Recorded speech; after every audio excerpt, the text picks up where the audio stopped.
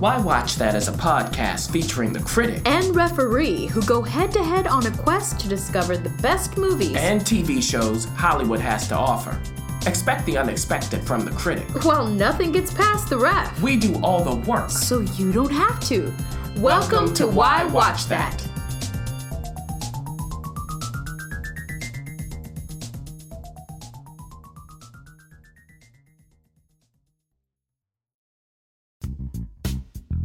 Critic. Yes. We're on Twitter. What? We're on Facebook. What's a Facebook? We're on Instagram. And we are on the www. But guess what else we're on? What? We're on YouTube! Oh! YouTube. That's right. We have our own channel. Oh. Yes, there you can find our episodes, some trailers, and a whole lot more we're cooking up. And we have a very, very special opportunity for you. That's right. If you subscribe at YouTube, our channel there, yes, this month of July, you will be entered to win a custom watching plan from Why Watch That. If you win, we'll tell you, hey, here's some things for you, just you, to check out. We will curate that thing for you. Ew, why watch that? We're kind of nice over here, aren't we? We sure are. So if you're interested in that, and heck, you should be on the YouTube anyway, the YouTube. See how I say it like old man? Not just a YouTube. Be on the YouTube anyway at our channel, Why Watch That. Subscribe in July, and maybe you'll know what to watch from here forth. Ooh.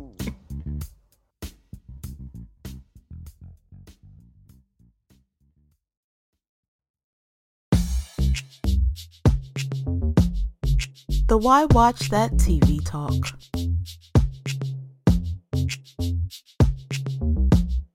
Hello, everyone. We have a twofer. I always like saying that. We have a twofer this week.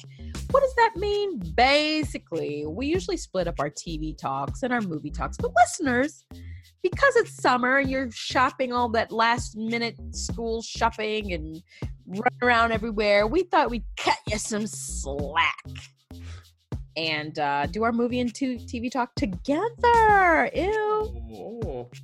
Yes. So here's the deal. We're going to start with some series premieres. We're going to go to a season premiere. We're going to go to season finale, and then we're going to do a sneak peek. So let's get started with the TV first. Shall we? Smoke is, as they say in Jeopardy, potpourri. Yes. Favorite category. Let's start with this potpourri. Let's start with the series premieres. Ooh. Remember, these are premieres. These are shows that we have not talked about before because they just started. And let's start with Bulletproof. That's on the CW. And it's in its first season. I don't get around to the CW as much, to be honest with you, critic. Mm-hmm. You are very diligent about checking out what's new there. So tell us about this Bulletproof. And it's so interesting you say that because I've been wondering to myself, have I outgrown this network? That's a legit question, actually. Yeah. I'm still checking them out. But we'll see. Maybe one day you'll just notice that the CW has disappeared from Why Watch That. No. But Bulletproof is a little different, Ref. It's a British show, actually. So it was first broadcast on Sky in Great Britain, and now we have it here for 6 episodes of the first season. So they've already seen it. Yeah, that's very interesting that the Brits are on the CW. Yes, especially this kind. We have had some international productions show up on the CW during the summer. This is a little different because it's a police procedural. It's a detective show. Oh. Yeah. So what's happening is there are 2 friends, Aaron and Ronnie, played by Noel Clarke and Ashley Walters, and they are now undercover cops. They're undercover detectives.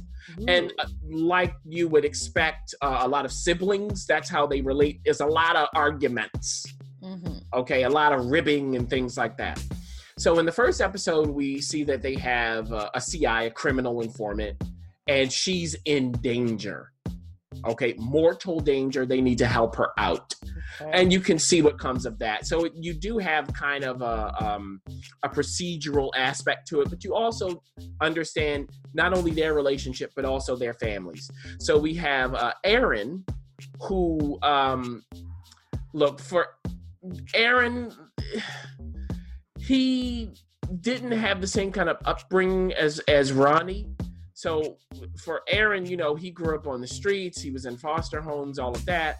Ronnie has a father who is now the Director General of the National Crime Agency. Boy. In the first episode, he gets a medal. I mean, it's so they come from different worlds that way.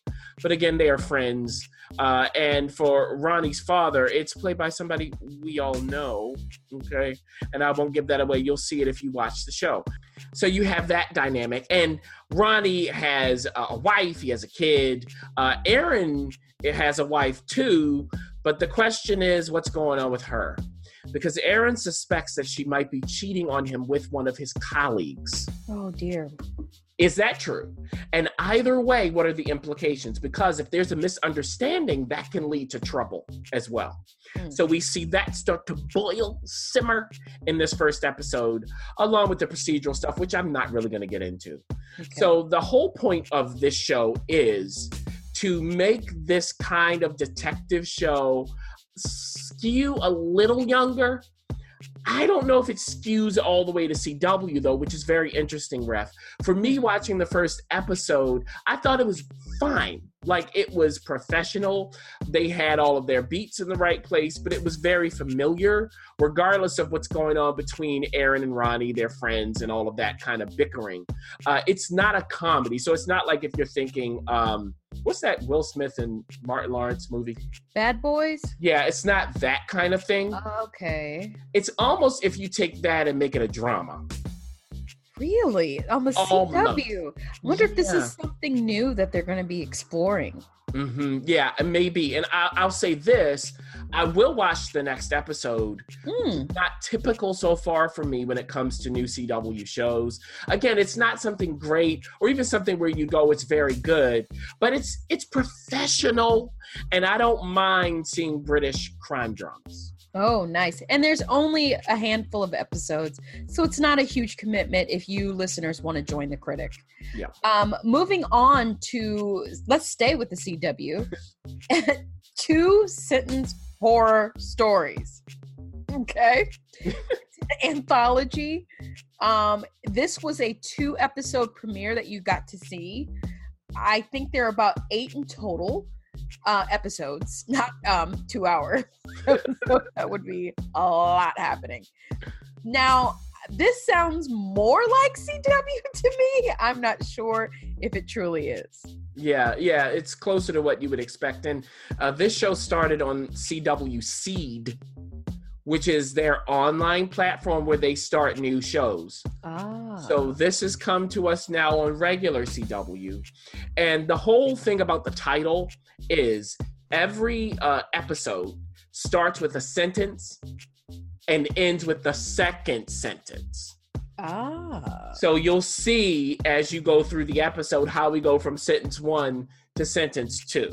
So that's kind of the fun of it. If you try to go, okay, I wonder what the second sentence is going to be as you're watching the episode. And each episode is a half an hour. So this isn't long, you know, and I think that's a good thing. Now, as you said, the first 2 were released together. The next time they air, they will release the next 2, and then it will be 1 per week. So in our first 2 episodes, I mean, it's a horror kind of thing. I don't want to give it away, obviously. But I will say it this way. In each episode, there is a female in danger at the hands of a man. Oh. So what do in regard to that? They flip it. Okay? Because maybe the man's really in danger at the end of it. Now, that I liked, but it was predictable. Because I was going, Ref, I know the world I'm living in. I know the environment. I know they're not going to do this normal horror thing with women. I know it. Yeah. So I know they're going to flip it. I know it. And they did it twice. And that's when I went, I hope they have more ideas than this. Now, in the first episode, there is a woman, she's had a baby, and she starts dating again because her ex-husband is no longer in the picture. So she dates this man who seems to have no interest in her until she mentions that she has a child. What's up with that? And that's all I'll give you for that one. Oh. In the second episode... That's not much credit. No, there's not. But just imagine, why would he all of a sudden perk up, a bachelor perk up when a woman says that she has a child? Huh. Even she goes, normally that's a deal breaker. Okay, so where does that go? Why does he have an interest? And what's going on with her?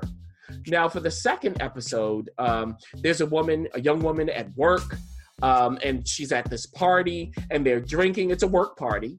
They're drinking. She wakes up to a disturbing message that has been written on her stomach. Oy. Who wrote the message? Was it somebody at the party? Was it someone else? Is it all in her head? You'll find that out if you watch it. So those are the kinds of things. Again, these are little nuggets of horror stories. Are they scary? No. Are they psychological? Yeah. Oh. Absolutely, they are psychological. Because always the question is, are these people in the right mental state? You know, that kind of thing. Does it work really well that way? I would say it's fine. I didn't dislike this. Did it grab me, though? It did not. Is this Rosemary's Baby? No, it's not. Okay? And again, the question's going to be, are they going to have enough ideas from episode to episode? Now, as you said, there are only 8 of these, so it's not going to be a lot. And I think at this time, they need to fill in the slot. This was a smart choice for CW to pull in because it's fine, which is not always a bad thing. So if you like horror stories that are really short, that get to the point, and you want to try to figure out what the 2 sentences are, I would say check it out. It's not going to be that you go, oh, that was bad, but I wish they had a little more ideas to it and a little more fire. Well, you're going to have to find out those next couple episodes if they bring that kind of fire or not. Wu Assassins on Netflix. Fire. This is on Netflix. Of course, Netflix from here till goodness knows when they'll be putting out 70. Yes, you count them, 70 TV shows per day.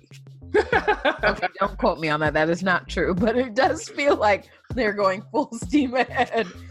Knowing that, okay, that's so not true. Please do not quote us on that. Not true. But it feels like it's a lot happening. Wu Assassins. This is a new show.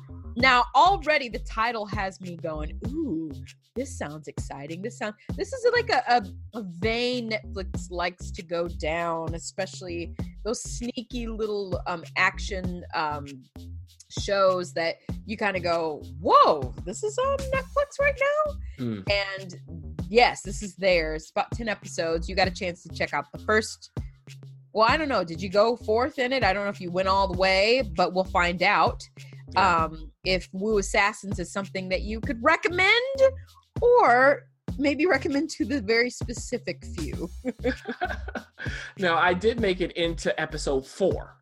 Gotcha. Out of 10. So that's where I am. And here's what's going on. The Wu Assassins, it's literal.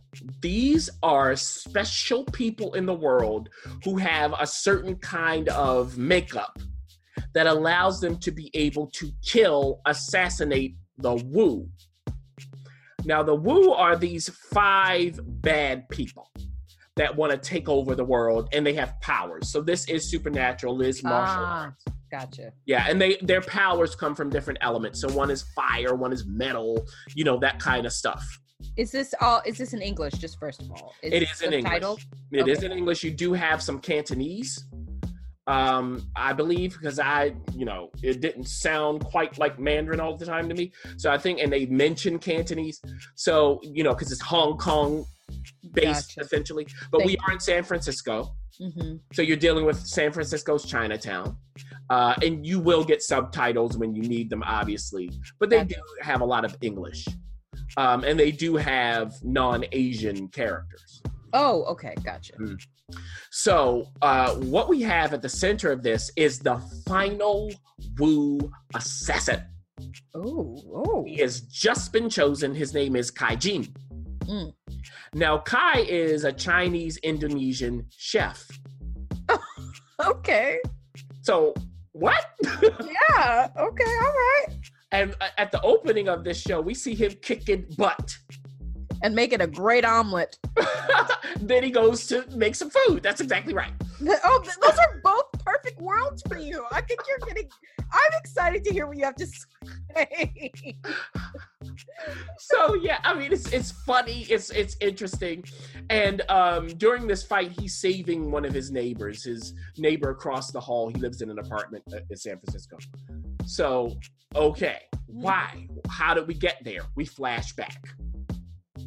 And he goes to one of his childhood friends. She owns her family restaurant, and she has an older brother who's actually a drug addict.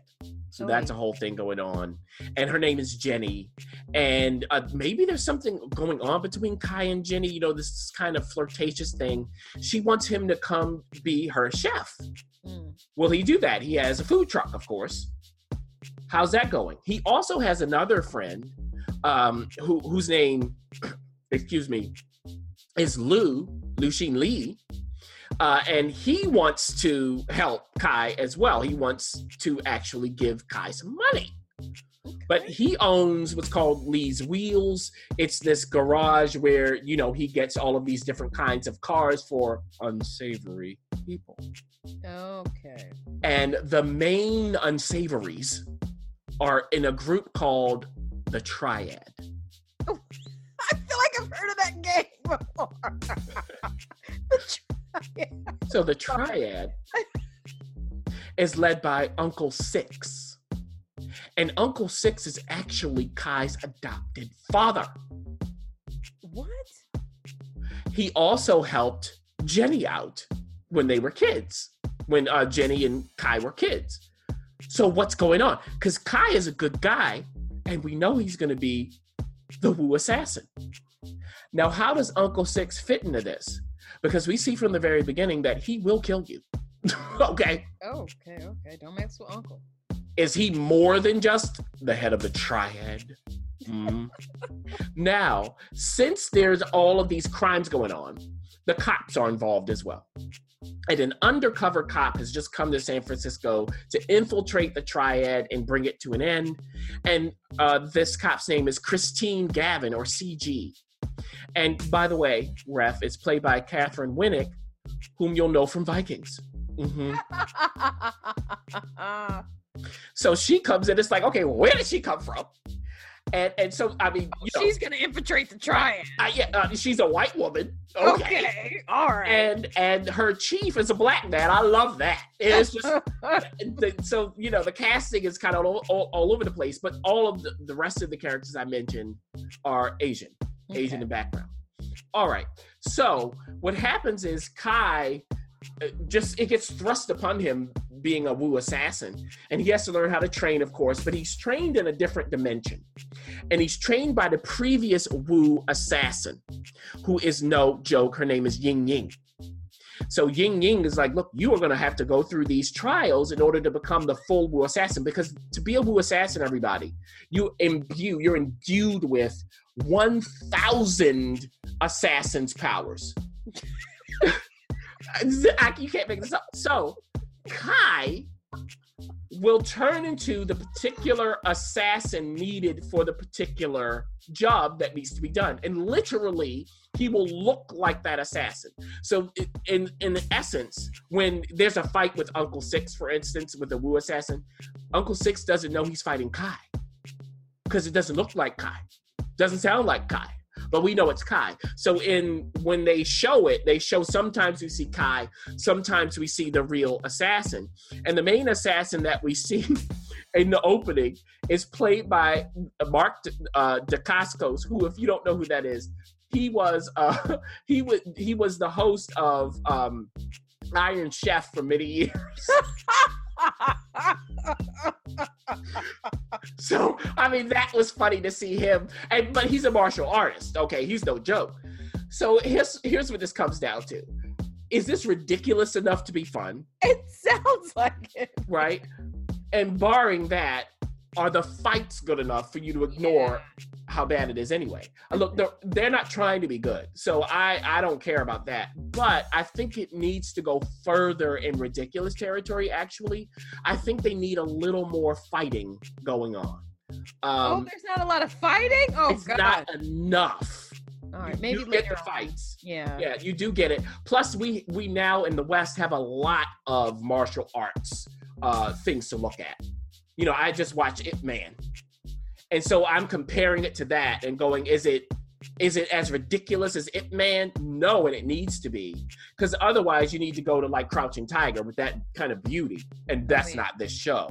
Also, we had Daredevil.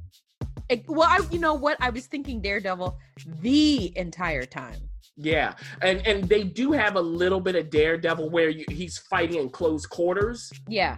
But it's just not as inventive. Now, the fighting is good. It's just comparatively, I think we need a little more from this because it's just not ridiculous enough for me to laugh at it all the time. So most of the time I was kind of like, okay, let's move on. But sometimes you do laugh. I mean, you do because it's stupid. So there we go with Wu Assassins. You will know whether this is your kind of show or not. I think I'm good with 3.5 episodes. I'll just say that. Okay, but listeners, if you are into that, it might be worth a check out. What we do want to check out though is season 3. You know, on Netflix, that's a wobbly season. Glow, which is back, like I said, on Netflix. And I was just talking to the critic listeners, and I was like, you know what? I haven't started Glow. Should I? Do you think I'll like it? And he had really great things to say about it. Maybe this is something that you can pick up. We would obviously suggest you start with season 1, but it's all right there on Netflix. Yeah. And, you know, it'll just be, now it's just 30 episodes, 10 per season. And each episode is a half an hour. Ooh, see, now you're selling me even more. Yeah, average half an hour. And that, it feels so good, Ref, to watch a good half-hour show. Yeah, and this is a comedy? Or dramedy? Okay, yeah. I'll get into that. So just keep that in mind. So it's really like 5 hours per season, my people. That's, you know, it sounds like more like my speed. Yeah. So Glow stands for Gorgeous Ladies of Wrestling. Yes, this was a real thing. There was a real Glow back in the 80s. So here we are, and we are in 1986 now in season 3. And what's happened is they started as a public access show. And then they got the can from that. But that led to an opportunity for them to have a residency in Vegas. So in season 3, we're now in Las Vegas, not in California. And they are at a casino, of course, where they have their residency. And this casino is managed by a character played by Geena Davis. Okay. What? Yes, Geena Davis. The Geena Davis. The Geena. Okay. Davis, playing Sandy Devereaux St. Clair. Okay, she was a former, showgirl. So that makes sense. Yeah, yeah. Makes perfect sense. So she's there. They have a 3-month residency. Do you think that's going to be pushed forward? Now, throughout this 3rd season, it is a season of changes. Everyone is moving to a different position. So at the start of season 3 to the end, things have changed. Starting, I'll just go in cast order with Alison Brie's character, Ruth Wilder, whose her Glow character is Zoya the Destroyer. Okay, so she's the main baddie.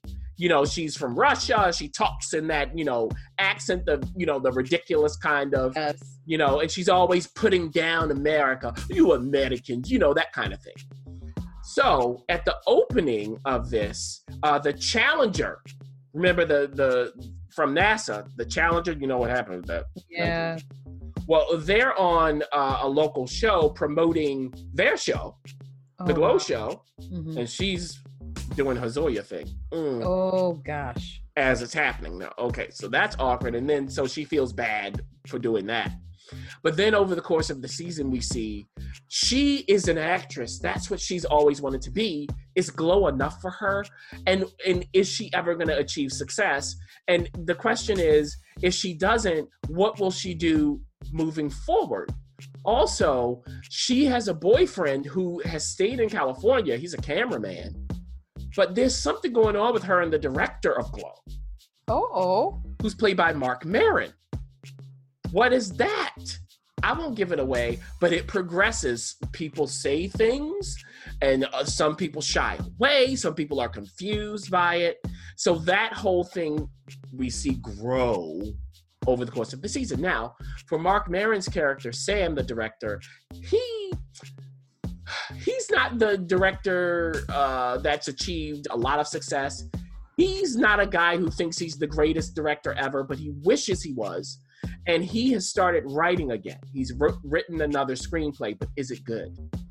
Oi. Now, we see at the beginning of the show, not the season of the show, that he has a daughter he didn't know he had, who's a teenager.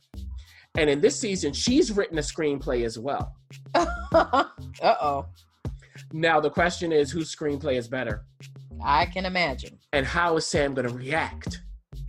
I won't give that away, but it goes somewhere. Whoa. Okay. Now, Ruth's friend or frenemy, it depends on the season, is Debbie Egan, whose Glow character is Liberty Bell. You know, she's the, all-American down south kind of gal. Oh, gosh. Played by Betty Gilpin. And she has divorced her husband because, keep in mind, her husband was cheating on her with Ruth. Oh dear. And she has a not even a toddler. She still has a baby. I think he's 10 months at the moment. So she's away from the baby, in Las Vegas, so she's going, oh, I'm feeling guilty. I've got to be with my baby. But what happens if the show extends? Because Debbie is a producer, not just a star. Because Debbie is the only one who has legit credits as an actress. She was a soap opera star. So the thing for her is she wants to get out of acting and more into producing, but she's a female producer in 1986. So what does that look like, and where does that take her? Also, she's a bit lonely, so she, develops certain friendships with some of the help, let's say it that way. Okay, Now, moving forward, there is Cherry Bang, who's... Cherry Bang? Yeah. Okay. Now, she's a stunt woman, so that's her name as a stunt woman. But her Glow character's name is Black Magic. Oh. It used to be Junk Chain, but somebody else took over that character. And this is played by Sydel Noel. Now, for Cherry, she is married, and her husband is also a stuntman. But for the Glow show, he plays the referee. Okay, but is that his dream? He wants to start a family. Does Cherry? And can you start a family when you're working as a Glow person? Come on, I don't think so. So we see what happens with that. Then there is the one of the ladies who knows the most about wrestling, because her whole family is full of professional wrestlers, and her name is Carmen Wade, and her Glow character's name is Machu Picchu. Now, this is played by Brittany Young, and look, she has ideas galore, and she's gotten so good at it that her brother, who's on a tour as a wrestler, wants to take her on tour with him. A female wrestler. Yeah. He's like, look, you're better than some of these guys I work with. Wow. Will she go, or will she stay with Glow? We also have others. Let me go to probably one main concept for this season. And one of them is a lot of the characters are realizing their sexuality, and it's 1986. So there are two of the Glow characters who are in love, but one of them's not quite clear whether she's a lesbian or not. So this is between Yolanda Rivas, played by Shakira Barrera. Her character's name in Glow is Junk Chain. And we also have the character's name. Okay, some of these characters' names are a mess. Is Beirut the Mad Bomber. Oh, dear. And the the non-Glow character's name is Arthi Prem Kumar, played by Sunita Mani. So Arthi is the one who's unclear about whether she's a lesbian or not. And Yolanda's like, okay, well, look, you figure that out, and I'm going to be over here. And we see what happens according to that throughout the season. Also, we have the main producer of the show, who is Bash, is his name, and is played by Chris Lowell. He has an awakening because he marries one of the Glow women. Marries her. This was out of the blue in season 2. Okay. But is he clear on exactly who he is? And his mother is played by Elizabeth Perkins, I just gotta say. Oh my. Yeah, so she comes in a great episode that was directed by Alison Brie, actually, in this season. And she is looking at this woman that married her son, because these are rich people, millionaires. So she's like, are you a gold digger? What are you doing here? Okay. And the way they handled that was beautifully written, beautifully played out.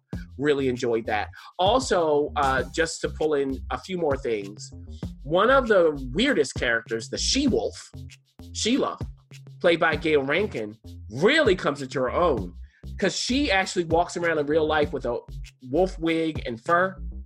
What's that about? Okay.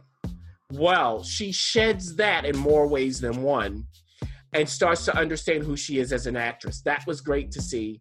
And we also see from last season, the welfare queen character. Tammy Dawson. That was handled. How could you be a welfare queen as a Black woman? Oh, I was going to say, please don't let her be Black. The way the show does it is very smart. They don't shy away from it, but they do allow the characters to have moments where they go, what in the world am I doing? What am I doing perpetuating these stereotypes? Because remember, we have Beirut the Man Bomber. We also have Fortune Cookie, a character who's the Asian character, and she has a moment played by Ellen Wong this season where she's like, I'm done with all of this. I'm literally in a fortune cookie. And I don't need you making fun of me, because what I'll say is they have 2 major fights this season. And one of them is when they do something interesting with the characterization. I won't give that away. It was great. And at the end, they do a Christmas version. That was so good. They do a Christmas Carol as Glow characters. It was so smart. But anyway, so back to the welfare queen, Tammy.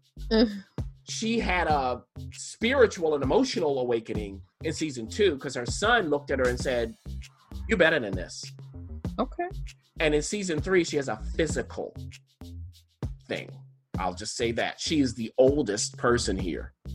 So is she going to be able to last? And then at the end of the season, we see that there are big ideas that are going to come if we get season 4, especially set off by Debbie, Liberty Bell. Because as a producer, she is ruthless and she's ready to take this to the top along with Bash. She's going to drag him along. And she's met a new man in her life, whom she calls Tex, who's played by Toby Huss, a great actor. And he is a guy who has all of these connections when it comes to TV. So is her relationship with Tex more important than her ambition? You'll find out. And more happens. So that's a whole bunch. Wow, that was very thorough. Yes. Obviously, I saw all 10 episodes. Obviously. Apparently, yeah, this is great. I will say the only knock I give it, Ref, is early on where it needed a little more humor. Just a little more. This season, I would call a drama. I would call it a drama. So we've seen how that morphs. Now, does it work as a drama? It actually does, because you get the wrestling. I just think they need a little more humor early on. But when you get to the end of the season, some of these moments, Ref, I was actually pulled in by the acting and the writing. Now, is it always perfect? No. But some of the stuff, I just got to say, I've got to tip my hat to them. The acting is excellent. And some of the writing, the ideas was just really good. So while early on it's not quite perfect, it's still interesting. And by the end, it's thoroughly satisfying. This is what I call good. Excellent. Let's move on to Cinemax. Some season finales. Uh-oh. Bye-bye, Jet. With the double T at the end. Yeah, not like Jet Magazine, right? No, Joan Jett. Yes. So, look, okay. we talked about Jet. And here's the thing. I'm going to start with this. It can go too far in violence and sex. Too far. Where you're just like, why am I even seeing that? Like, I don't need to see a character's hand get sawed off. No. Why? 24. Like, why do I need that? And then it's not even a character I care that much about. Why am I seeing this? It's gratuitous. So that's my caution here. And I think when they get away from Jet, played by Carla Gugino, played beautifully by Carla, by the way. The further they get away from Jet, the more this show loses its way. The show is called Jet. Okay? That's the focus. And when it's on her as this great thief who really is just really good, really smart, plans everything out, doesn't like people coming in and ruining her plans, doesn't like to rush. It's interesting. And you have Carla. You also have the people attached to her. You have Charlie Baudelaire, who is supposed to be her boss of sorts. The guy she works with from time to time, played by Giancarlo Esposito. Oh, wow. Whoa. And he has this stupid son of his that we needed to get rid of. Thank you. Goodbye to him. So yeah, I hope he didn't die. They are chainsawing people's hands off. Oh, geez. People die. Okay. And at the end, who is alive? Who's left standing? It may not be who you think. Oh boy. So we have his character, and what happened is Jet is in between him and this guy that Charlie's son has a history with. Now, Jet went to this guy's place, went to seduce him so she could get into his safe and steal a ring that means something to Charlie. But while in the safe, they find some pictures of Charlie's son, some compromising ones. What's going on? And this man is not stupid. He knows that Jeff was there, and he says, "Excuse me, you now work for me." Oh. So she's caught between Charlie and this guy. How does that work? She has to try to hide things from both. And can she get out from under both of them? There's also this this detective that she has this relationship with from back in the day because she saved his life. A cop, and she's a thief. Okay. Now, how did that happen? Right. Uh-oh. And there's a whole thing that goes on with him and his partner. Oh boy. And there's a big whole secret, oh my goodness, at the end that Jet just lets out to all of us and to him that changes the course of both of their lives, and that will bleed into season 2 if they get it. Because at the end of season 1, again, I said, who's left standing? Also, when it comes to Jet, who does she answer to? And I'll say this, she is out for revenge. She has a young daughter. Is her daughter safe? She also has, I don't even know who it is, like a companion in life that she lives with who helped raise the daughter while Jet was in prison. What situation is she in? There's also someone she met in prison who is a stripper prostitute. Okay. But she helps to get her out of that life, get her out from under her brother who was kind of pimping her almost. Oh, gross. Woo. This is not Game of Thrones. Ugh. So we have all kinds of craziness going on. I can't even get into all of it. And again, I'll say when it's focused on Jet, it is entertaining. Carla Gugino is just perfect in the role. Sebastian Gutierrez, who created this and wrote and directed every episode, wrote it for her. And you can tell. Giancarlo is great. I really do enjoy a lot of the cast. I just, again, have to say, if you're squeamish about anything like this stuff, sex and violence, do not watch it. But if you can wade through that and you enjoy watching kind of, just someone who's just great at stealing things and smart and silent and tough, and you do get a kind of Tarantino-esque take on things, kind of every now and then Jet is the show for you. I will continue to watch it. It's just that I wish that they would be more focused. I probably will not be watching it, so go forth. Let's end the TV talk portion with a finale. Grownish has concluded its second season. They're already filming season 3. Now, these actors have to go to college, so, they're getting those things done. But we concluded the sophomore year for dear old Zoe. Remember, this is Blackish's spinoff. And they've got another one coming up, Mixed-ish, that's coming out. But for now, Zoe's concluded. Say that again. I like the way you gave us that D. Mixed-ish. Ooh. And Zoe's off to a place. We won't give that away quite yet. And she leaves a lot of things hanging in the air. I enjoyed the season finale. I'll let you go. I did too. I did not enjoy the 2 episodes before it, though. I will just have to say that. I think those are my least favorite episodes of Grownish. And why? It's because it didn't feel grown-ish. We've talked about this with Blackish, Ref, where the title is the key, Black-ish. And with grown-ish, we need the ish. Okay? But look, what happened is, Zoe, what are we going to do with Zoe? Zoe, we need an intervention. Zoe has had all kinds of problems this season, academic problems. Dad came in and said, thank you for my cards back. Thank you for my car back. Okay, Don't call your mama. She don't care. Get a job. Get a job. You're on your own. Good luck. You want to cheat in college? You're better than that. And you're acting a fool. You want to do your drugs. You want to go out drinking and have fun with your friends. You want to be boy crazy. Anyway. Wow, it sounds like I got a glimpse of maybe what your daughter would get if you were to act like that. Oh, were to have one. Look, I'd be like, I'd be very calm. As a father, I'd be like, oh, you want to do that? Okay. I'd do exactly what Trey did. I'd be like, look, Dre did. I'd be like, look, give me my cards and my car and good luck to you. I'll see you in the holidays. So that was great to see that play out, and her relationship with Luca. Where does that go? Because Luca, at the end of this season, we find out that his dream job is to work with Joey Badass. Okay. So what goes on with that? Because Zoe's like the cheerleader. She really wants him to get this position. And she essentially tries to force it to happen. And we know that, Luca's like, look now, that's not my speed. He's back in the cut. Yeah, he's like, I'm not going to go there. What comes of that? That has implications leading not only to the season ender here, but to next season, as the ref was saying.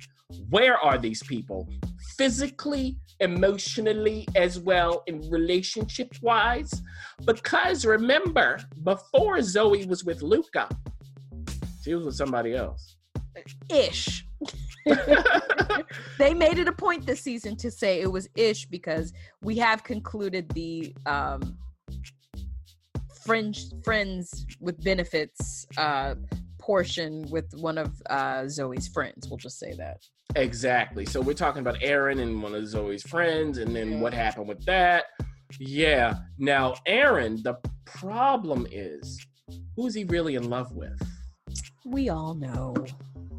And I'll say this, for the Zoe Luca storyline, it felt elongated to me. I knew where y'all were going. Yeah. I knew it. So it just felt it just dragged a bit to me. I think they could have cleaned that up a little more, but I understand they wanted to have a certain moment happen in the season ender. I get that. So these are minor knocks. Now for the other friends, we have dealt with one of them dating a professor. Oh, that's a big, huge no-no. Nomi. And dating a female professor. Nice little, there we go with grown-ish. Okay. Now what happens at the end of the season because of that? We also somebody gets a phone call. We'll just say that. A phone call. Okay, I can't even say it. Phone, like, who's on the phone? Okay, now the twins. Oh yeah. What's going on with them? Remember, they're athletes. Something happens, and I won't even get into the relationship stuff. We talked about that. And so on and so forth. I think I'm done talking about all of this stuff. So we have even more going on. Overall, for me, Ref, it was a successful season, a 2-part season, by the way. That's hard to do, to go away and come back and still feel fresh and relevant. I think they did a good job of it overall. I'm still watching this. I will still see season 3. I wonder where they're going. I just hope as they move forward that they figure out a way to just tighten things up a bit. We don't need to elongate it all the time. And whenever they deal with something of import socially, remember your title. Because when you do, when it's grown-ish in regard to these things we're dealing with in real society, it's magic. But when they go too far into, we have to respect this topic, well, if you're all about the respect and not about the show, I say don't even tackle it if you can't figure that connection out. But what do you think, Ref?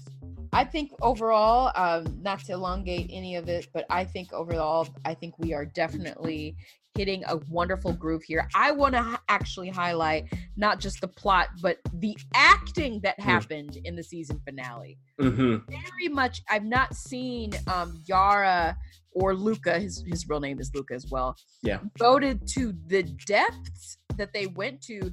In the beginning, we won't give away, like the critic was saying, the episode before, there were strong implications that choices were being made as to one another's future. Someone advances, and does the other person advance? And what happens when you have those worlds collide? I rewound it. I think I watched like 2 or 3 times.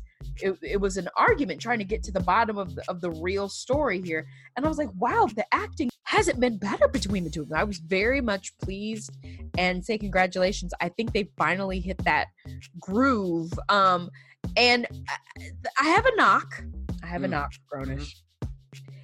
I know they need to have characters come in from Blackish to help strengthen it. I think Junior is completely appropriate. Yeah. It makes sense. I would love more of him. I think he should join the show. I really, really think he belongs there. Agreed. However, anyone else, and I'm not going to just throw out names, I don't mind parents coming in. That makes sense. I don't mind. What you're talking about. It's just when it doesn't make any sense for the dean of that school to also have a full-time. How does that literally work? How does it literally work? And so every time I see, and I'm not going to say any names, other people from Blackish coming in, being a part of Grownish, I always question it. It doesn't make sense. I'm always thrown off by it because it's not as many. It's not as much. It's not like what it's based on. Blackish. No. Cosby Show and a different world. A different world. It's not like these people are a part of the plot and, the grown-ups are a part of it. It's just literally for kicks. And so we saw that at the end of, we'll just say, one of the episodes where you're just like, and I'll give it away. It has to do with a jacket, we'll just say. Yes. Like, what are we doing? So that's my only thing with Grownish. I really think it's time for them to take it on it as their own. We don't need to have, that they've earned it. Oh yeah. So, awesome. I am going to now shift gears. Oh. This is the twofer. This is a long one. But I think we're not going to put out anything else. So listeners, we have a sneak peek for you. Yeah. We're sneaking around.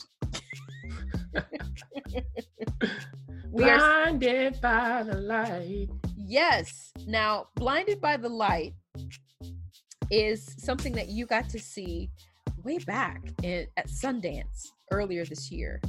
And it is directed by, I'm not going to be able to say this name correctly. Do you want to give it a shot? Sure. It's Gurinder Chadha. Chadha. Okay. Yeah. Gurinder. Bend it like Beckham, right? What? Bend it like Beckham. Oh, did he do that? She did. Sorry. And it's Blinded by the Light is very, if it sounds familiar, it's because it's familiar. And we'll just say a certain rock star, Bruce Springsteen, has a lot to do with that. Now the cast, I don't personally know this cast. I think you do. You know the cast well. So I'm gonna let you. It's written by her as well. and as well as some other folks who join in.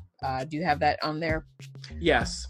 Paul Mayetta Burgess, and again, I'm sorry, Sarfraz Manzoor. Mm-hmm. I apologize again. Haley Atwell is in it, but other than that, I don't know very many people. So I'm going to let the critic take it from here. Yeah, absolutely. And Haley, by the way, was Agent Carter, if you're going, who's Haley Atwell? Yeah. Okay, so Blinded by the Light is inspired by journalist Sarfraz Manzoor's life. So there you go. That's why he's one of the screenwriters. And it's set in Luton, England, which, by the way, is not the place to be. Now, how can I say that? Well, Javed Khan, or Jay for short, says so, and he's the narrator. Mm-hmm. Now, at the beginning of this film, it's 1980. And a 9-year-old Jay is writing in his diary while his friend Matt does other things. Then we shuttle forward to 1987. Jay and Matt are now 16 years old, and Jay still writes in his diary.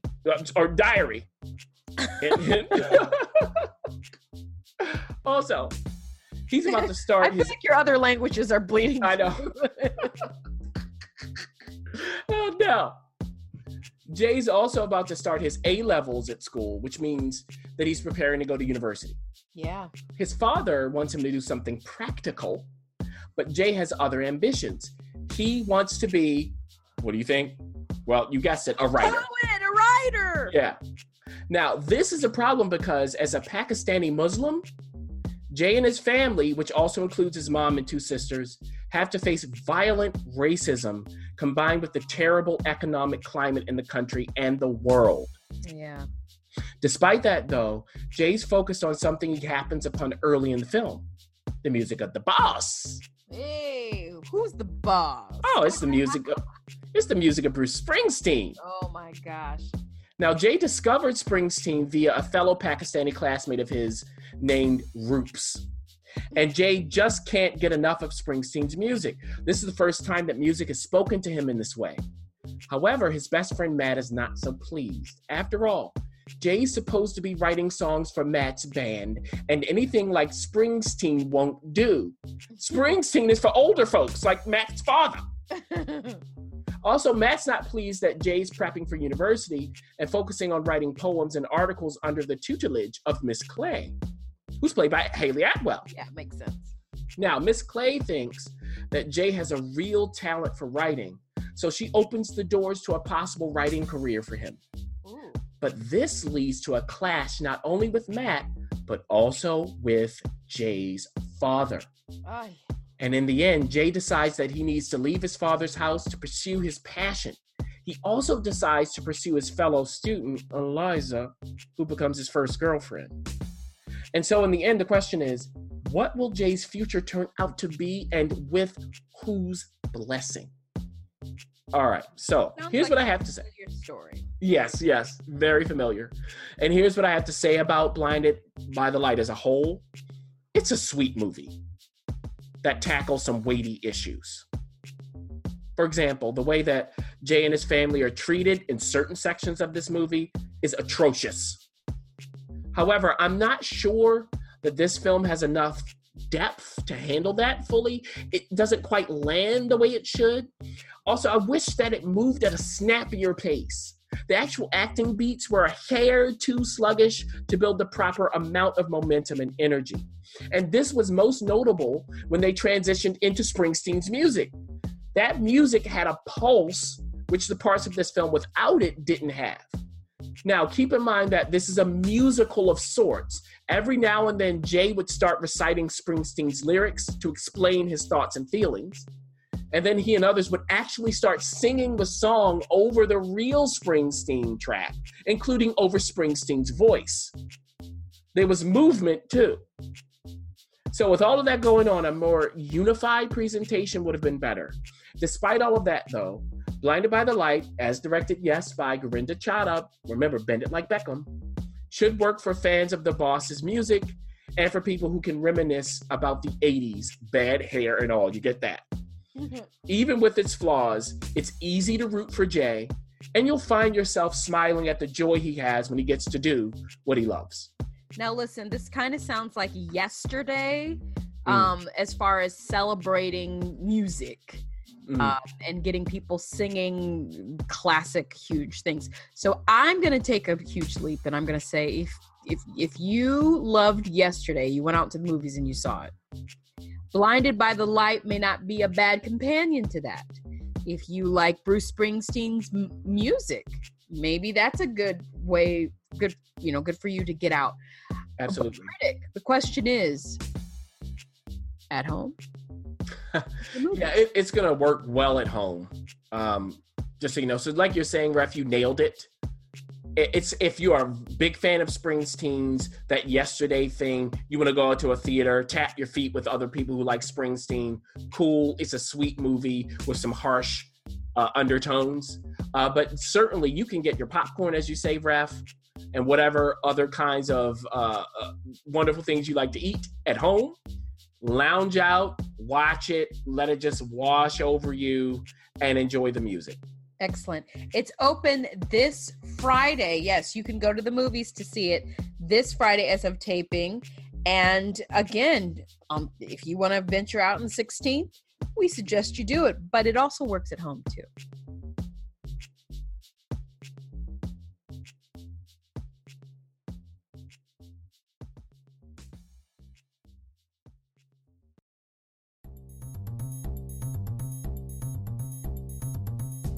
Thanks for listening. For additional resources, visit whywatchthat.com. Good idea, and we'd love to hear from you. So go ahead and leave comments, feedback, and you can rate us on iTunes. We'll see you next week. See you.